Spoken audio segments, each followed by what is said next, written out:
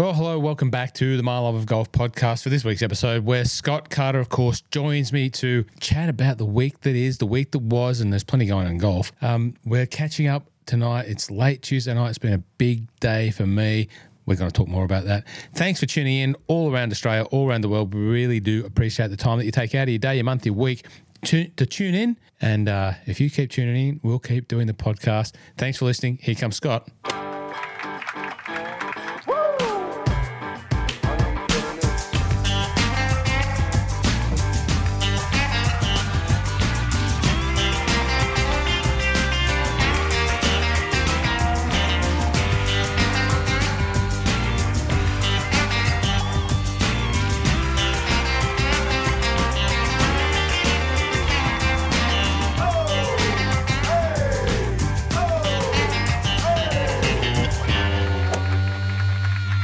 Scott Carter, welcome back to the My Love of Golf podcast. Thanks for tuning in. Thanks for joining us. Thanks for coming back every week. Really do appreciate it. How are you? Thanks, mate. Jeez, what a week, eh? We're losing golf courses in the country, Roscoe. It's an outrage. Well, I absolutely agree that it is an outrage. What you're referring to is the announcement by the New South Wales Premier that they're going to build an awesome park to service the constituents of that part of Sydney, which is the Zetland area. Overpopulated. Well, no, they haven't overpopulated. They've built housing in droves there, apartment dwellings in an area that was used to be industrial area, and they need more parkland. Of course. Now they need a park. Where's the park going to come from? Not the one that's probably a kilometre away, the one that's across the road, Moore Park Golf Course. That was a long way of saying, yeah, we're going to talk about Moore Park Golf Course and the news that broke that they do want to repurpose that land. It's been, Clover Moore's been talking about it for a long time. Well, now the New South Wales Premier seems to be involved, and he's rubber stamped the plans that are going to see a wonderful new park in that part of Sydney. I would like to find out more about all of that. What else? Yeah. What else? Oh, mate, there's a little bit of golf on last week, wasn't there? There was. We had LPGA. We had the PGA Tour in Japan. We had the final of the Live Golf. Tons happening. Yeah, we had DP World Tour where one of our own favourites got up. And that just rolls on to this week as we come into the Asia Pacific Amateur on our own backyard. Beautiful. Yes. So much happening. The wonderful Royal Melbourne. Composite course, mind you. Fantastic to have that event there, showcasing Melbourne golf again. But yeah, it was a really there was a lot of big name winners, mate. Like Minjee Lee got up. Yeah. We'll talk about that in a second. We had a brother securing, pretty much locking in his PGA Tour card for next year. So it was a great result. Of course, the Crushers got up in the Live Miami. Super exciting. Was it ever in doubt? Was it ever in doubt? Crushers. Was it ever in doubt? Paul Casey. Who are the Crushers? Who are the Crushers? There we go. Oh, okay. You're going to get me Paul Casey, Bryson DeChambeau, Charles Howell III, and Anaban Lahiri. Well done. Extra points. Extra points for you, young man. Anaban Lahiri. I must have caught the headline somewhere, Roscoe. Anaban Lahiri, I believe it was is a fantastic bloke. The chaps from Golf Digest Australia played with him in the Pro-Am at Adelaide, and they sung his praises very highly. He looked very happy with the $14 million win or something like that, 40 million. Oh, ridiculous, 14, 40, it doesn't matter. It all becomes numbers after, $100 for me. But, unbelievable stuff. He did look very happy. Yep, they look pretty happy. So let's kind of dive into that a little bit later as well. But mate, let's start with Minjee. I mean, what a win! Wins in a playoff against the American Allison Lee. What'd she shoot? Lydia Ko finished third as well, 2 shots back at 14 under. So they're both Minjee and Allison at 16 under. But it was the first playoff hole, I think. But great win for Minjee. Was it number 6 for her? I think. Is it not number 10? She becomes the. Oh, that's right. Yeah, 10. She's cracked double digits, and Kari Webb is the leader in that department, and Jan Stevenson, another great Australian trailblazing golfer back in the 70s and 80s. Jan Stevenson to Australian golf was, how do you equate it? She was there was no peer for Jan Stevenson in global golf, and so she's won many, many times on the LPGA Tour, and Minjee now becomes a double-digit winner. I think she's won 2 times this year, one of a handful of 2-time winners. I think Celine Boutier has won 3. So just a cracking year. What a family. What a family. What an absolute family to be part of as a golfer. So that was great. I did have my eyes on our friend Ashley Buhai, who was leading, just dropped back a little bit there, didn't have the greatest third round. And, but I thought that I couldn't lose for a moment there. It was going to be Ash and Minjee. But anyway, Minjee Lee, what a win. What a win. Absolutely. And you mentioned Celine Boutier there, mate. So she finished T5. So she showed signs of life there last week or the week before. And then I think she was my tip for this week. But, T5, really good result. So that keeps her in second place in that end of season race. So she's finding some form at the back end of the season again. And, we had a couple of the other Aussies, Hannah Green, T22, Gracie Kim at T34, Steph was T41, and Kempe T59. So, of course, that was a no-cut event, Roscoe. So everyone got to take some money home. But they're going to do that again this week. But you look at that leaderboard, and the big names are certainly shining. Alison Lee, Minjee Lee, Lydia Ko, Angel Yin. They're all up there. Titikul, Furuway, Coughlin, Shin, a couple of Shins in there. Buhai finished it. So they're all those big names. It's great to see. That's what you expect. That's what you want to see if you're on tour. But I don't know. Is it what you want to see if you're on tour? I'm sure the big names want to see them up top. But I'm sure some people want to see some of these new younger winners playing. We've had a few of those. We've had a few of those this year. So that's been a good mix of the big stars playing well and consistently at the top of the leaderboard, and quite a few first time winners. I think we said last week it was a record year of first time winners on the LPGA. So it's been a good mix, but it's good to have the stars up there quite often, Roscoe, and keeping their star under the light. So. Then they move to – where do they move to this week? It's at Kuala Lumpur. Kuala Lumpur. So and actually it's a big purse up for grabs this week, mate, $3 million for the ladies, which is one of the higher purses outside of the majors. So good to see that happening in this first-time event, and an event that's returning to a course that has held LPGA before, Kuala Lumpur Golf and Country Club. Also held some men's events there, Roscoe, in both the PGA Tour and the DP World Tour. Well, I only know of it. They haven't played any golf in Malaysia, but I only know of it from the many, many Malaysian golfers that visit Melbourne to want to come and play on the Sandbelt, and a lot of them are members at KLGC.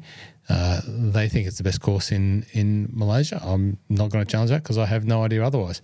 But they love it, and I'm sure that they love hosting championships. It's going to be interesting to see. It's probably wet and soft, and all the things that happen in that part of the world. But the Maybank names, been around women's golf for a long time. Or been around golf for a long time. So it's great to see the LPGA Maybank Championship returning to KLGC on October 26th to 29th.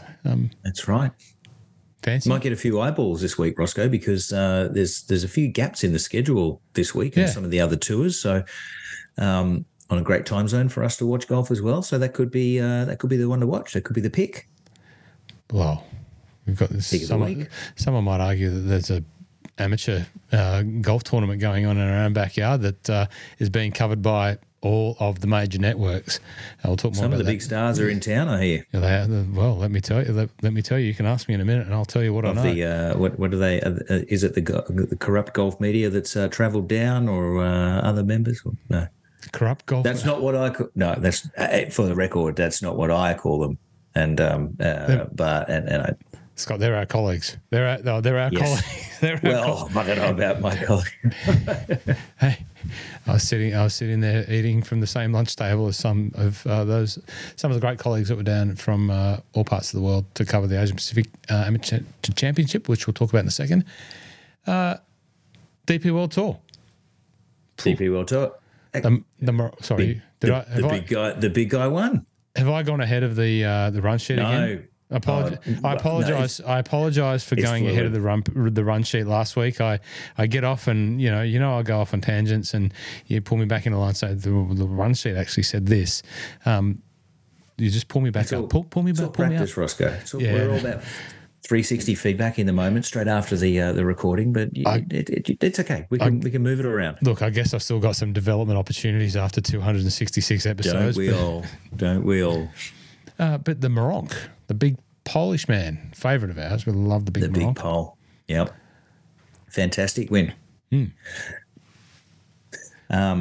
Yeah, no, he had a great win. So final round 66. He started quite a few back, 4 back after in the final round, and shot a 66 on the Sunday to actually catapult him into the top spot on the Race to Dubai series. So great result for him, mate.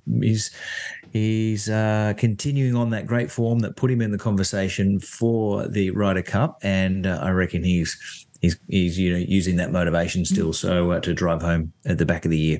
Yeah, well, anytime the big Meronk signals for the win, we're happy. But I did think it might have been another first up winner. There's been a lot of first up winners on the DP World Tour this year. Did think that maybe Schmidt was going to get it, but no, the big Adrian Meronk held fast at the Andalusia Masters at Real Cub. It's been a long day. Let me tell you, it's been a long day. Real Club de Sotogrande. Well done. Do they? We got. Where do they go this week? Where do they go this week? They go to Qatar. The Qatar Masters, Commercial Bank Qatar, the Qatar Masters, in Doha. Beautiful sunny Doha. I was talking about Qatar today to one of the golf media people. He was talking. He flew down here and arrived in Australia on Qantas. I asked him how that was.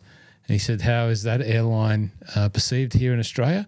I gave him a quick snapshot of the current climate of how the flying public of Australia feel about Qantas. And the Qatar Airlines story came up. Right. I don't mind Qatar. Solid airline. Good airline. Alex flies from when she goes to Edinburgh by herself, which is not that often, but one stop from Melbourne into Edinburgh. So for the golfers of Melbourne, we would have loved more Qatar flights. Bang, Doha, Edinburgh. One stop and you're off the plane, 20 minutes and you're back in the home sipping a cup of tea and a biscuit. Or on a golf course, in my case. Pretty much that's how it rolls. When I go to Scotland, it's 25 minutes, back in the door. I'm out the door. I'm out the door, gone. Anyway, very good. Rabbit on. Qatar Masters in Doha. I don't know much about Doha Golf Club. Never been there. Probably will, never will. But well, you should stop over next time you go to Edinburgh, mate. It'd be a couple of nights stop over and get some golf in. That'd be good fun. But your mate Ewan Fergie is the defending champ, so he's probably your top Scot this week. We'll just accelerate straight to the top Scot. Bobby Max in the field. Had an okay week last week. Not super. T20 something. Jason Scriv's the only Aussie in the field again. He's the lonesome Aussie waving the flag at the moment on the DP World Tour, isn't he? Well, he's making a solid fist out of it. He would absolutely. He would be itching for a win in that tour, old Scriv. But I'm sure, like most of those guys, they're trying to get to the PGA Tour. Hey, what about this discussion around the DP World Tour offering exemptions to if you finish like 125 to 200 on the PGA Tour, that you've got an automatic, come and play the DP World Tour and take all this. It's like Corn Ferry Light is sort of how I read it and referred to it. What are your thoughts around that? Yeah, I think it's only good for the DP World Tour. Sure, it probably takes away some spots in the field for some of the up and coming, lower ranked DP World Tour guys. But I think that it's just going to strengthen a lot of the fields. You're going to have more Americans playing over there. That are actually not like there's some decent golfers in that bunch. 126 and above. So yes. Is it looking like it's ending up as a feeder tour to the PGA Tour? Yeah, kind of. But it's either that or it wasn't going to exist, I think, is how the story goes. So I think that's a much better outcome for golf in Europe. I know there's plenty of people that will argue that with me and probably be more right than I am, but it's it keeps a tour on European soil with some really good golfers coming to play a lot, hopefully. Well, you know me, I am the eternal flip-flopper, and I've flip-flopped on it a number of times since learning of it, and I think it's great for exactly the reasons that you articulate. But then, like in Australia, we had conversations around the Australian PGA Tour today, and the guys out there working hard. We had another winner, that Austin Bautista this week, and then we're talking about Jay McKenzie, shot 63, and Jay, when he first came on the tour, was sleeping in a car, traveling around. So, those sorts of stories aren't just in Australia, aren't on the mini tours in America. They're all throughout Europe.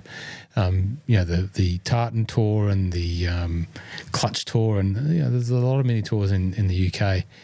And I just wonder how those guys feel about it. Is my question. To see opportunities maybe feel like they slipped away. Whether the reality is whether they are pulled away or not, or slipped away. But I guess they'd have that feeling. So I sort of flip flop, I guess, on that. But I guess as a sport, as a product that we need to have an entertainment from to keep people watching the sport and wanting to aspire to be like these ladies and gentlemen that they see on TV, it can only be better if we've got great quality fields playing golf on different continents at different time zones, and really giving us almost 4 days a week of 24/7 access to the best golf. I'm all for it. Yep, I agree. Sorry, I went off on a tangent there, but good. Okay. Please do. What's next? It was a bit of an event in Japan, wasn't there? Oh, Zozo. Morikawa was his number 6 win. Obviously, Minjee is way better than Colin with 10 wins, but so Morikawa wins by 6 with his 6th win, shooting a final round 63. It was a shut the gate kind of Sunday, wasn't it? Like, forget about it. No one even came close to him. I did catch up with half of the no laying up review of the Zozo. Mm-hmm. Unlike ourselves last week when we gave a top-to-toe digestion of who Mr. Zozo was and the technology that he's involved with, because, as you know, I pulled the car over and went and introduced myself to the Zozo enclave. They didn't know what Zozo... Well, they didn't. They said they didn't know what Zozo was. They didn't know that it was the app, the technology that's designed to help size yourself digitally, AI-wise, for Japan's finest fashion. So there you go. One of the biggest apparel and probably footwear, I guess, e-commerce platforms in Japan, which is a massive apparel and footwear market. So huge business and, incredible technology. As you say, the old body scan and fit you up for a suit, custom fit everything. Colin Morikawa, 6 wins. Eric Cole, Bo Hostler. Now, there's a couple of names that are popping back up into the into the landscape here. Bo Hostler's in a bit of form, isn't he? I think Bo Hostler might be working with friend of the podcast, former guest and family friend of the Flanagans since 1986. I think he's working with Gabriel Hertzstedt, as is I think Justin Suh, who's another name that pops up and is popping up a little bit more often these days and finished top 10. I think Gabriel Hertzstedt is not maybe as known in his coaching sphere as maybe like the short game chef, but he is elite, and I'm pretty sure that he's been working with those guys. Anyway, just a tidbit of information there for the listeners. If he is, it's working for Bo. I think he's sitting 51st on that fall series ladder. So he's doing well. Minwoo, what did Minwoo's did he have T6? Yeah. Become T6, and he's another solid week. if he keeps, obviously he's going to, well, not obviously, a few things have to go not his way, but at the moment it looks like everything's going his way and his destination for the PGA Tour is imminent. But he's been a global golfer this year, and I just hope that he continues at least another year of a little bit of global love for the game, and he continues to travel a little bit and doesn't domicile himself 100% into the US, and hopefully we see him still coming to Australia, still playing in the DP World Tour, going back to that example of this global game and having the best players playing around. Clearly he'll be able to play on the DP World Tour at his desire, and hopefully he'll have, some good status on the PGA Tour. He's very clearly Australia's top golfer, and it's so good to see. Absolutely good, so good to see.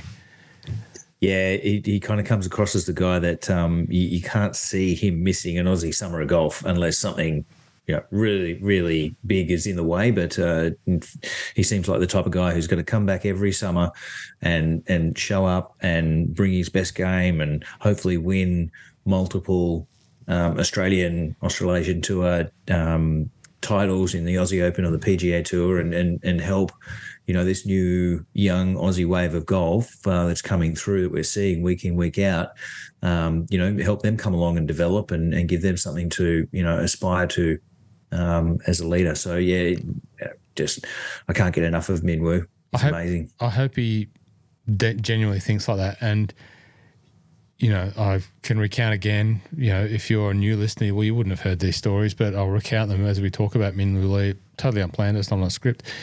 The first time I met Minwoo, it was the first and probably only time I've met him since, but the first time I met Minwoo, Isaac Riches was following us around, and I didn't realise that they knew each other, but he was following as we were playing, and I said, Isaac, come over here, and Minwoo said, we know each other, we go way back. And then I was speaking to Isaac's dad, and he told me the story of how he met Minwoo, and it was at the Australian Open several years ago. Minwoo would have been in his teens, clearly. Young Isaac got hit by a ball. I think the ball got thrown up or something, and the ball hit him and it split him open. And Minwoo and one of the Scotsmen, I forget who it is, were the only two of the players that were on the putting green. And I'm sure he got hit by a ball. He hurt himself and he was hurt. Minwoo and the Scottish golfer whose name I can't remember were the only two that came across and checked out if he was all right. And then since that moment, Isaac was just idolised young Minwoo. And when we were playing the Pro-Am 2019, he followed us around and Minwoo just took him under his arm and chatting to him, walking down the fairway, and it was just fantastic. The other thing, back to the point about coming back to Australia and supporting it for as long as he foreseeably can, if his sister does as well, they clearly are very close. They love each other very much. And, if you people watch, or last year at the Australian Open, you didn't have to look too hard to see Minwoo hanging back, sitting in the crowd on the 18th, watching his sister come in. I was lucky enough to get invited to the Australian Open, dinner event, opening event, whatever. And they were there. Both Minwoo and Minjee were there. And Minwoo was taking photos of his sister. And there was like a fashion board there, like a catwalk board. And they were just taking photos of each other, just like a brother and sister should, but you just don't expect to see them do that out there in the public. And, they're obviously very close. So maybe they might have this pact to keep coming back and doing it. Who knows? It's great. Yeah. Did they play together in the Aussie Open here? Did they get paired together? Geez, that'd be great to great to watch, wouldn't it? The women and the men play separately. So they don't join in the group, do they? Women's field and men's field. Yeah. Oh, they played. That's right. There's a silly thing to suggest, but I mean that should happen. That would be fun to watch, Roscoe. Yeah, and of course they're supporting that event. But they played behind each other, didn't they? Yeah. I can't remember, but they're supporting that event next year. That they're player series. I think there's a player series, and they're the ones behind it. In WA, obviously the home state. Here's another name that I love seeing pop up at the Zozo. Have a guess. In the top 10. Have a guess which name I'm loving seeing up there, and I wish we could see more of him. Because he's forgot. Ryo Ishikawa. Hey, Ryo Ishikawa-san. There we go. What a, blast from the past a little bit, isn't it? Exactly. And I was listening to another podcast, and they sort of, were scratching like, there's a name that we haven't heard much of. What's the history on Ryo Ishikawa? And I'm like going, no, he's like, he was like the guy, like he was like the Japan's version of Ricky Fowler, I guess you could say. He had the peaked hat, he had the hairdo, the Oakley glasses, the bright dress. He was a cross between Ricky Fowler and Ian Poulter. That's how you probably, he had his own head cover. They made a head cover in a Ryo Ishikawa sort of replica for a driver head cover. It was good to see him up there. Glad he did so well. He was obviously the top Japanese player, which there was 3 of them in the top 10, Mr. Hirata-san and Ryo Hisatsune. Very good. Very good. Great to see the locals there. I don't know much about Hirata, so I'm sorry if I called him Hirata-san. It's very polite, but that's just me basically covering the tracks that I forgot his first name. It is. No, that's good. Bad's had another good result. This too, Ken. So. I was going to joke. Sorry. I was going to joke and say Ken Hirata. And it is actually Ken. It's Kensei. Sorry, Hirata-san. My apologies. Bads.com. Bads.com. Did you say Bads.com? Yeah. So he's climbed another spot. So he's up to number 100 in this fall series listing. So he's doing pretty well, Roscoe. I think he's going to play a bit of PGA Tour next year. So that's good for the great man. Love it. No cut event. Not sure. Adam Scott, it's +3. Not the event that he was expecting. He was sort of had big hopes for himself in there, but that's golf. Yep. Cool. And no PGA Tour this week, so they got a week off. Off season. We know why. There's no one in the States to cover it. Well, they've all left. They're all down here at Royal Melbourne. Yeah. That's the biggest. Saw a few of them announcing that they were coming down. Colt Knost, I saw, was talking on social that he was coming down. So, and Solly talked about being down here on their No Laying Up podcast last week. So yeah, there's a few down. Yeah, of course there is. Oh, I was down there with them. I met Colt Knost today. I met Colt Knost. Tell us about it, Roscoe. I didn't meet him for very long. Solly introduced me to Colt Knost. We were waiting to get an interview with one of the players that Solly was down here to interview, and Colt was there, and his first time in Australia. They're all staying at Crown, as are many of the players, and he said, "Where else would you rather be?" I mean, first time in Australia, I get off the plane, I walk straight into Royal Melbourne, staying at the Crown Casino. How good is this place? Can it get any better? I said probably not much, Colt. It's a pretty good quadrella. Pretty good. What's the 2 horses? It's coming up to racing season. The Quinella. It's a pretty good Quinella. The Crown Casino straight into Royal Melbourne. Now, does he know the history of Crown Casino and international golf in Melbourne, or is he's familiar with that storyline? I'm sure. I think even though it was a while ago, I think everyone who's reported on golf and golf's favourite son, Tiger Woods, knows the history of Crown Casino and special golf. Place in history. Yeah, but no, that's good, mate. And you really were hanging out with the big boys of the corrupt golf media. Then where does that come from? Fun. Where have you picked that up from? These I'll just say these jerks. These jerks on Twitter. Yeah, the live bots. That coined the phrase. But the guys play up to it as well. So I think they self-identify as corrupt golf media these days.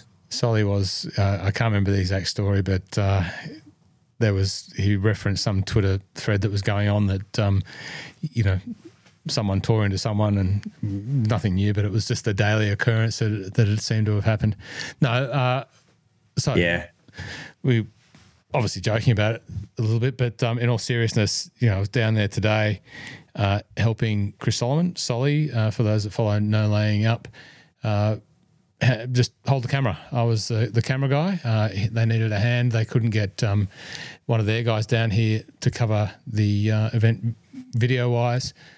in time for, to do some of that stuff. And it was actually Lucas Michel that suggested to Solly that I might be handy enough to run around with the Polaroid camera. And so I pulled out the Polaroid and trucked down there this morning, and off we went. And we geared up and went out and interviewed some of the players. Met the people from Augusta National that are part of the organisation that put the Asia Pacific Championship on, of course, in conjunction with the Royal and Ancient, the RNA. The big wigs from the RNA media team are all here. But in terms of golf media, Colt Knost, Amanda Renner, Rich Lerner, Frank Nobilo. Right. I think IBF might be in and around somewhere. So there's a huge crew of media down there. It's all very, very proper. And, for good reason, because this tournament, and lucky enough to they didn't come to see me. I was just the camera guy standing, lurking over, trying to keep out of the way. But, to Solly's credit, he brought me into every conversation and introduced me to the people. And one of the chaps from Augusta National came across and really did want to impress that this tournament is all about, yes, of course, we're going to see the cream of the crop in terms of amateur golfers in Australia, Asia Pacific. But when you look at the players list, and go onto the website, everyone, and have a look at some of the players and look who's at the country. Look at the country. Well, look at who's won it and what they've gone on to. But look at some of the countries that are there. And when you look at countries like Cook Islands, Fiji, Guam, Bhutan, Myanmar, they're not normally golf nations, are they? So it really is a tournament that is, yes, to showcase the elite golfers of the Asia Pacific region. But these countries where golf is still developing, if these players are the best player in that region and they've got enough status to be able to play, well, then they get invited to come. And, there's a young fellow out there who's like 15 years old. Like he's so young, but he's down there playing. I forget his name, but we had a great time. And Solly was really focusing in on some of those newer golfers that hadn't been to big tournaments. So certainly some that have been many. A lot of college golfers, like they've either got country bags with their names on them, or their college bags. And so it's interesting to see. Royal Melbourne looks great. It's obviously windy today. It was warm. Very much firming up. Greens again by the tournament. 2 key tournament days. Obviously, there's a cut on Friday. By Saturday, Sunday, I think that these greens could be rolling at 13, maybe faster. So, the greenkeepers are out there hand watering a lot of the greens today, just to, because obviously they've been dried out so much. But gee, that'll be fun. It's a proper big tournament, and Australia, we've got 12 players in the team, so you get 10. The bigger countries have 10. Like Australia gets a guaranteed 10 spots, and then obviously if there are a couple of any extra spots not taken up by some of the countries, if they don't have players at that WOGA ranking, well, the host country can fill a couple of those, as we've had. So in terms of Australians playing, we've got Jeffrey Guan. Saw Jeffrey today. Jeffrey's just a quiet young man, gets about his business, and is one of the best golfers the country's produced in a long time. Jack Buchanan, Lucas Michel, no stranger to anyone who follows Australian golf. Very, very popular with the media. Was doing a lot of media down there as well. Obviously, we all know Lucas Michel. Connor Fuchs, Quentin Croker, who we've talked about a lot. Max Charles. Max Charles played college, came back, was going to turn pro, realised that you could have an opportunity to play in an event like this. And, really it's all about, every question I heard anyone ask any of the players is, do you think about the opportunity that this creates for you to potentially go to Augusta and play in the Masters? And they all go, yeah, I think about it a lot. Yeah, so, I bet. Harry Bolton, Jai Picken, Jasper Stubbs, Peninsula Kings was very own Jasper Stubbs. I said g'day to Jasper. I saw him across the bar. G'day, Jasper. How are you? Good luck, Jasper. Great young kid. He's a great young man. My apologies. Harry Tuckus, Billy Dowling, and Jake Riley. I don't know much about Jake Riley or Billy Dowling, but good luck to all those young men playing away.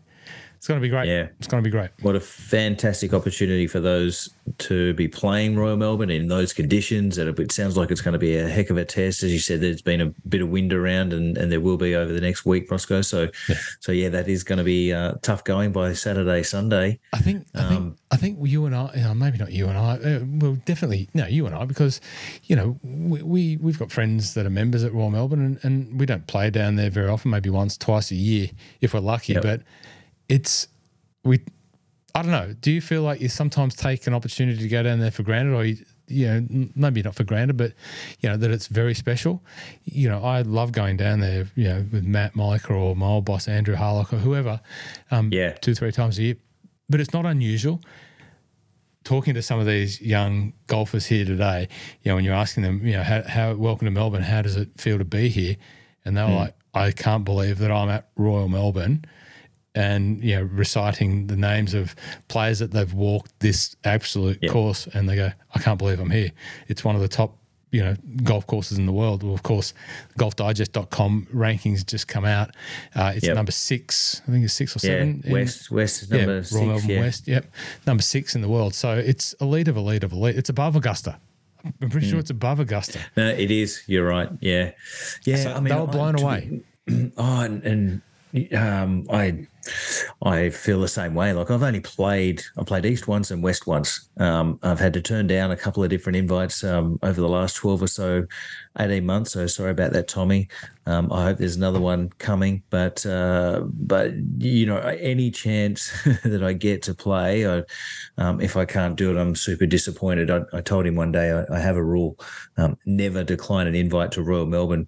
But unfortunately, I had to this year a couple of times. But every time even just when I go to Sandy, mate, once a week, Sandy Golf Links across the road, when I drive past the driveway, I'm always looking in the driveway like, oh, what's happening in there?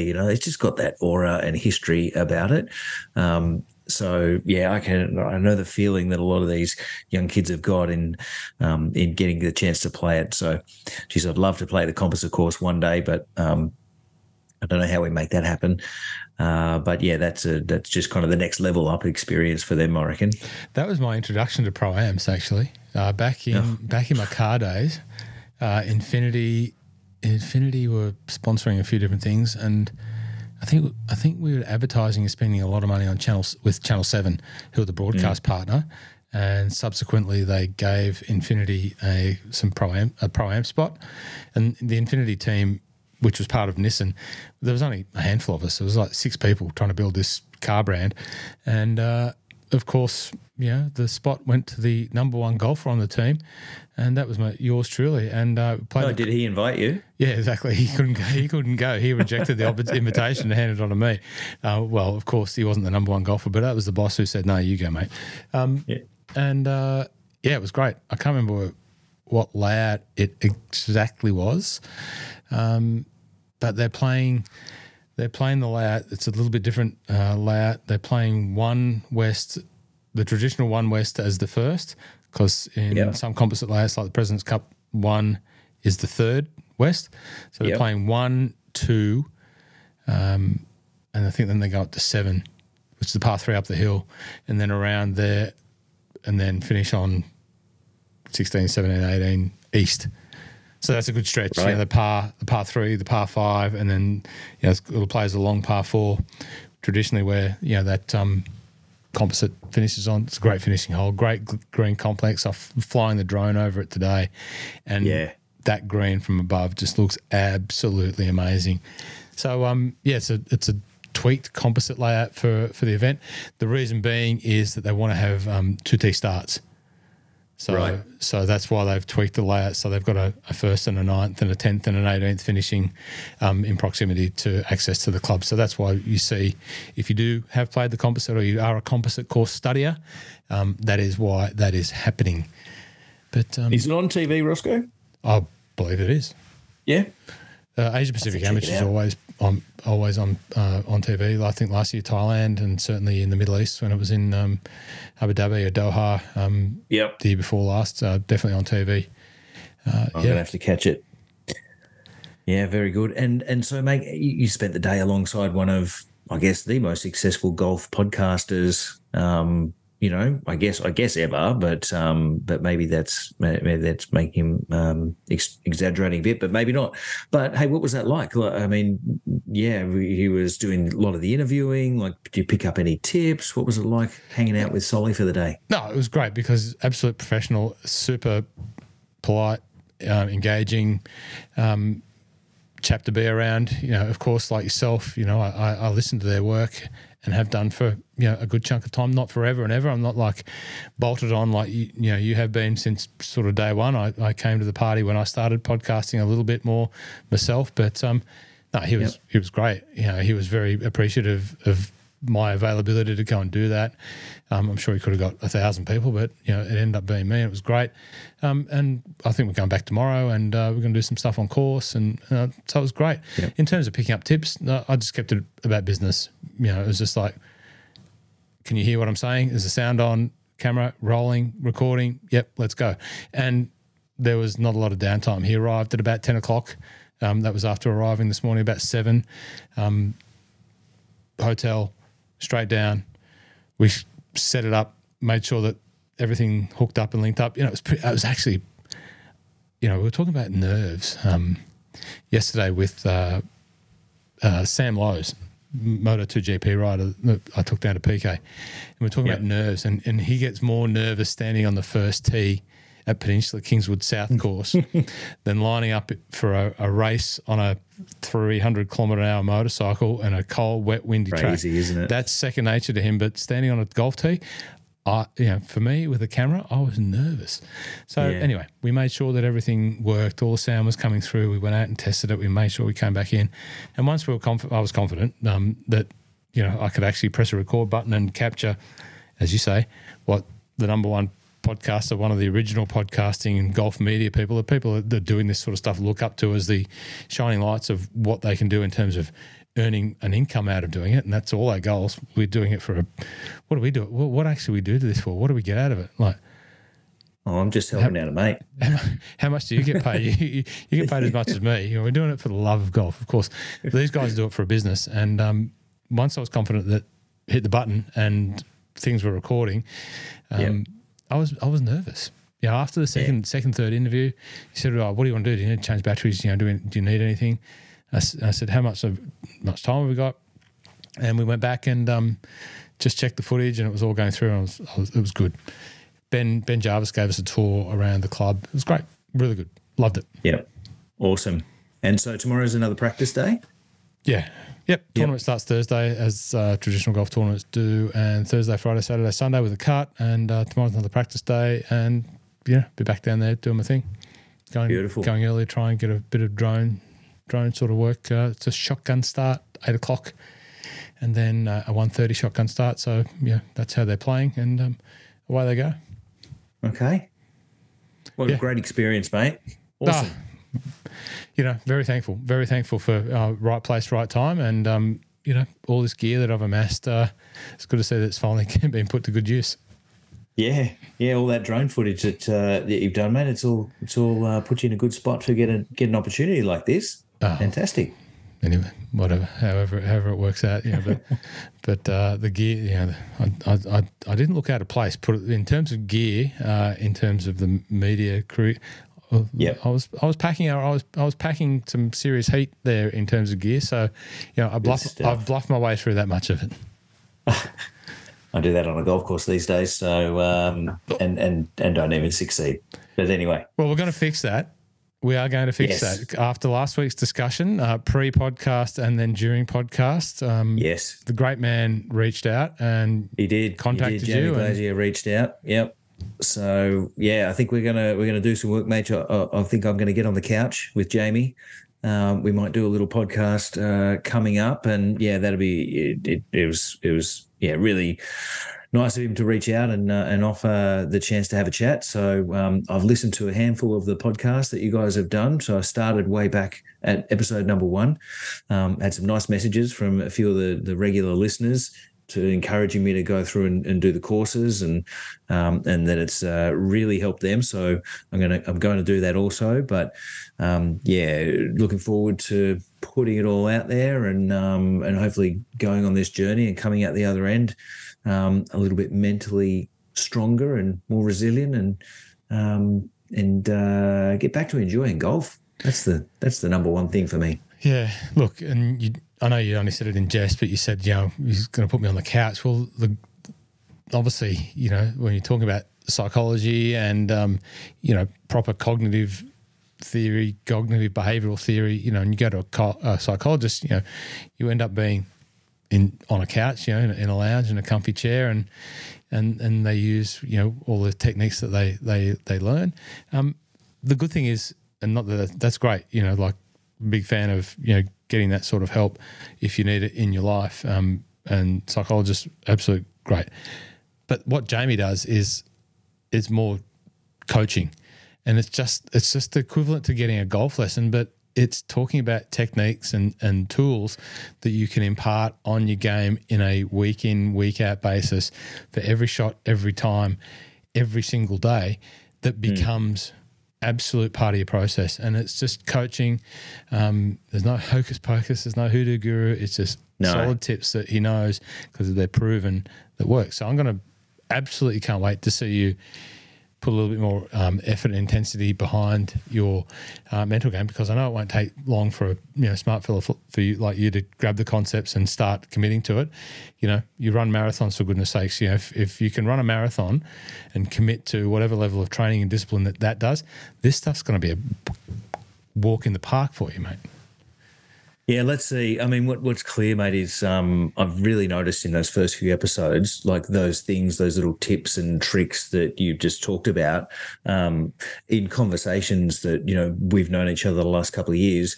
I've kind of recognised some of those things that you've just mentioned in passing over the last 18 months, 2 years, listening to the first few episodes. So it's clearly things that you use in your everyday and particularly around golf that I've just kind of joined a few dots there on those things. I've noticed a few of those things. So there's clearly a lot to take out of it. And looking forward to learning a few of the tricks of the trade and just figuring a few of those kind of thought patterns out. And preparation, the preparation one I was listening to the other day, and just the different stages of like the day and preparing for, the day at golf, the night before, all of those kind of those little things. As you say, look, I've run a few marathons, so I've adhered to a few running programs, and when I have a plan like that, I'm pretty good at sticking to the plan. So you don't go and run a marathon and go to bed the night and get out of bed and go, shit, where's me runners? No. Hey, Dale, have you seen me runners and me running shorts? I've got a marathon to run at 5 a.m. Where are they? Oh, no, you don't do that, of course. So it's a great analogy, and that's the easy stuff. That's the easy stuff, but it's building blocks, like you do that, and then all of a sudden you're in a mindset that's prepared and ready to perform. Whether you perform or not, that hasn't happened yet. But you just have to. Every little thing is being prepared to execute one shot, one time. I had it's not related, but sort of related. So I mentioned taking Sam Lowe's. Sam Lowe's rides MotoGP2 class. I met his brother Alex, who rides in the Superbike class for Team Kawasaki. Had Alex down there a couple of years ago. His brother was out here just on the weekend racing. He said, my brother said that you can take me for a game of golf. I said, yep, let's go. And he brought his team assistant with him. We had a great game of golf. Thanks to Ben Smith for co-hosting along. Excuse me. And his assistant, James Ambrose, was so nervous. Like Northern Irishman, great crack, but was just couldn't get the ball off the tee. And he was just like out of it. He'd get down to the green and he had this short game. Like he was a self-proclaimed 27 handicap. He said, oh, my handicap's 27, 25. I don't know. I'm not very good. Couldn't get off the ball off the tee. Could bunt it down the fairway. He would get beside the green. And he had this short game and this chipping action. I'm looking at it going, oh, my goodness. Like that is elite. And the connection with the sand wedge through the turf, the ball flying off, the sound it made, the way that it flew, the way that it spun up onto the green, it was beautiful. Like, I'm not just joking. I said, mate, where did you learn to chip like that? He said, I got no idea. So, okay, I'll let it go. And this kept happening. He kept trying to hit a driver along the ground, whatever. He'd get to the green and just hit this beautiful chip. I said, what's going on here? He said, what do you mean? I said, well, how can you do that? He said, I don't know. So that's a skill that a lot of golfers who work a lot of hours trying to do what you're doing there, and you do it without even thinking. So why can't you do it with these other shots? He said, well, because all I can think about is that I can't do it. So he's just so consumed that he can't do that in his head, but he can walk up and execute like a pro, and he doesn't even think about it. I said, well, there's something in that. There's something in that he can do one of these disciplines really well. You just got to take what you do here, the thinking part, and not doing all this other stuff where it's just sending you batty. I can see it on the tee. You're almost sweating. If nothing else, he walked away thinking that he was pretty happy with his short game because he chipped a hell of a lot better than me. I said, mate, look at that.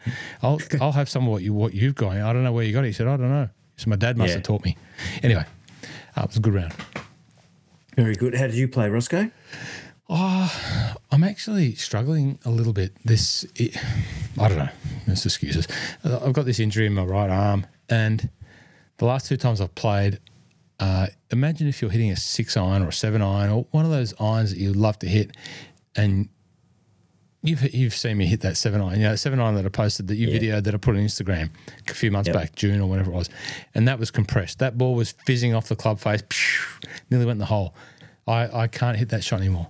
And I'm just I feel like I'm just slapping at the ball, and the ball's just slapping off the face, and I'm hitting it fat, and it's not going very far, and I don't know. I actually don't know what's going on.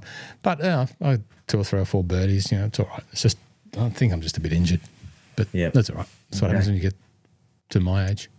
Yeah, undisclosed. Oh, okay. Old. Now, speaking of old, Roscoe. Yes. What's Moore Park Golf Club? Is it over 100 years old? I think it's over 100 years old. It's part of the framework of Australian golf. I know that much. It is part of the fabric. Sorry, not the framework. It's certainly part of the framework, but it's part of the fabric of Australian golf. It sure is. First golf course outside of my hometown that I think I ever laid eyes on. My little junior days in Cessnock when we used to Dad would take us down to his wine tasting that he would host in Sydney, or we'd go to the airport. You'd drive past Moore Park as you drove through Sydney. And sometimes when we were going to Wollongong, if we went that way, and you could see Moore Park. And I'd say, wow, that's a golf course near the city. That's really close. Yeah, it's pretty unique, isn't it? I've known it forever. Used to live around the corner from there. Yeah, me too. I used to live in Zetland as well, and the old head office was just in Rosebery, not far. So many a Friday afternoon was spent there, and a bit of school golf was spent there as well. So, yeah, it's sad to see it change. I guess the good thing is it's not disappearing completely, but still to have it carved up is a bit of a shame. And I mean, yes, there's density pressures, I guess, on these kind of urban cities, and that's all very real. But Jesus, there's a big Centennial. Is it Centennial Park across the road from there? Like, it feels like there's a lot of green space around. Feels like here's a guy who lives in Melbourne. Making a case on it, but yeah, it's sad to see an iconic golf course in Sydney be cut in two and reduced. Who knows what it's going to end up like, though, Roscoe? Like, it's we see the success of shorties in Terry Hills, right? It's a short course. They're 18 holes, but under lights, if that Moore Park ends up, because I think they're keeping the driving range and they're keeping the clubhouse, 9 holes, like a very good 9-hole golf course that can be played at all hours, might not be the worst thing in the world. I'd much prefer it to stay as 18 holes, and I'm sure the 500,000 people that have played there this year would feel the same way, most of them. But yeah, I mean, let's hope it doesn't all. Let's hope all is not lost. But geez, there's some upset golfers on golf Twitter in Australia, isn't there? Yeah, well, it's certainly making waves. I drove Solly from Royal Melbourne back to where he was staying, and knowing that those guys are all Formula One fans, I sort of cut through the South Melbourne there and drove onto the track. And of course, naturally, we go past Albert Park. What's that golf course? And, and at that time of the day, the view across Albert Park Lake to look into the back of the city is absolutely stunning. And as I said, have a look at that golf course and that view. You don't get that in many places in the world. And he said, yeah. And then he said, what's happening in Sydney? I've read about this. It's making waves over our way, and sort of gave him a quick snapshot of what I could believe. And then, that conversation then led on to what's happening at Oakley, that Sandy Jamieson is, championing the cause to have, there's an opportunity for you to have a say in the submission that Monash Council is asking for. At least they're going the route of asking the constituents of the local area to put forward their suggestions and submissions. But clearly they want to repurpose that land for parkland for the people. So it's happening down there. Oakley, it's a hallmark little course in that area. 9 holes runs up the side of the creek. All I can think about is my good friend Mike Ferroni, young boy from Oakley, not probably typical golfing, producing golfers, more probably producing, footballers, back in the 70s and 80s. But Mike Ferroni went to the golf course, which was Oakley, learned how to play golf, learned how to be pretty good at golf, learned how to become a pro, did his traineeship and then his 7 or 8 years at Royal Melbourne. So speaking of Royal Melbourne, down there, and there's now the head pro at Mornington, which many golfers go and play. All started at Oakley. And the thought of them losing that, doesn't seem right for such a small parcel of land. And I think there's some other green space and parklands around there. Your point about Centennial Park, when Clover Moore brought the Moore Park discussion to numerous times to everyone's attention. I used to live in Tempe. You know what Tempe is. It was Zetland, Tempe. It's not far away. You go past that area all the time. Centennial Park isn't that far away. Correct me if I'm absolutely wrong, but just the other side of Moore Park Golf Course, there is a bloody big park. Plus the showgrounds and all the other stuff that's in and around there. Surely there's got to be a different way. But anyway.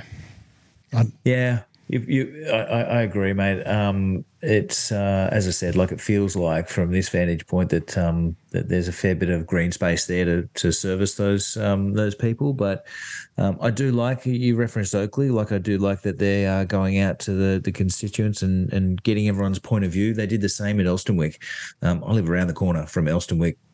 What was Elstonwick Golf Course, and I guess I'm as big a golf nuffy in the local area as maybe anyone, but that course was just not being used, and it was just run down. They didn't do anything to it at all. It was, of course, there was people in the community that played there, and on a regular basis. And I'm not saying that 0 people were playing there, but it was effectively a waste of space because there weren't many people at all using it, but there are a lot of people that use it in the local area now, walking their dogs, kids riding bikes. It is a much better use of that space because of the lack of investment in it and just the lack of attention it was getting at the end of its life. But it sounds like Oakley's not in the same boat. No. Yeah, they've got a brand new, greenkeeping shed down there that they spent a lot of money on building not that long ago. They've obviously been upkeeping the place, and I believe there's some potential there. But what happened at Elstonwick, having driven past that for many years every day, it was probably a superfluous way by I'm not sure what council it is, but just to let it run down, not put any investment into keeping it. And of course, if you don't present a golf course, we all know what happens. People don't turn up. They go to they'll drive 10 minutes down the road to go to Brighton, Sandy Links or Waverley or Brighton or Albert Park. Or, there's not a shortage of those kind of golf courses in the immediate area. I mean, bloody hell, we're just about on the sandbelt, we're on the edge of on the sandbelt. So there's plenty of golf around, but I guess we do have to. Golf Australia's got a responsibility here to make sure and lobby local councils and governments to make sure that those on ramps for people to get into golf don't all disappear. or at least they're replacing those on-ramps with other ways and investing in things like Sandy golf links, and is it Yarra Bend? It's got the top tracer there as well, and like making sure that the ones that do hang around are invested in and are easy and fun for people to go and play, but make sure that these on ramps like Oakley and Elsternwick was on a smaller scale don't disappear, so that the story of your mate doesn't become history, doesn't become obsolete, or continues to happen. So let's see what happens with Oakley. I read about a few others in Sydney as well, like Cogra. It's going to merge with Liverpool. Cogra is not far from Moore Park at all. It's going to merge with Liverpool, and they sold their full 100 hectares site. But so there's a few things happening. Like it's happening. It's not an isolated incident at Moore Park. But let's just make sure that 9-hole course, or whatever it's going to be, is absolutely top notch and is great for kids to come and play. And it's got lights, and it's got fun, and it's got activities, and it's also got enough challenge for the people that used to play the 18 holes there. So that can be done. That can be achieved. You know what Solly was as keen to do as anything in terms of playing golf in this short trip that he's got down here was to play at Sandy Links. We drove out of the car park and all his eyes were on Sandy Links, explain to me what's happened here, how did this come about, and what's the concept of the course. And, and a few people told him today that, Sandy Links is referred to by the Royal Melbourne team as the North course. Right. So they've got the East, the West, and Sandy Links is the North, because that team, runs it, but he just couldn't take his eyes off it, and was intrigued by a course with par threes, par fours, and sandbelt like greens, and he just wanted to go and play it. And then to see Albert Park next to the Formula One track, he was like, wow, this is exciting. This is great. Who plays there? How do you get on it? Is it 18 holes, 9 holes? Yeah.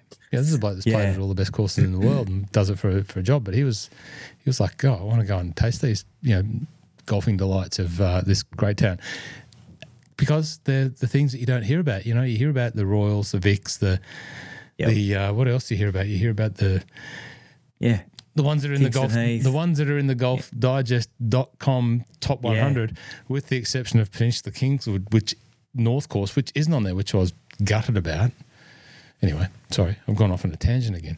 No, that's okay. A couple of years ago, I actually sent Solly a message about the Athena tournament that they hold at Sandy, and telling him about that, and the kind of made for TV event that is, which is great. The little skills challenge and what have you, and told him a little bit about the course, and said, hey, whenever you guys are out here, like, you got to go and play that on Strapped, or as part of the Strap series, or as part of like a Tourasaur. So I hope he does get a chance to play it, because I think those guys would thoroughly enjoy Sandy, same as I do. It's a super little track. Love it.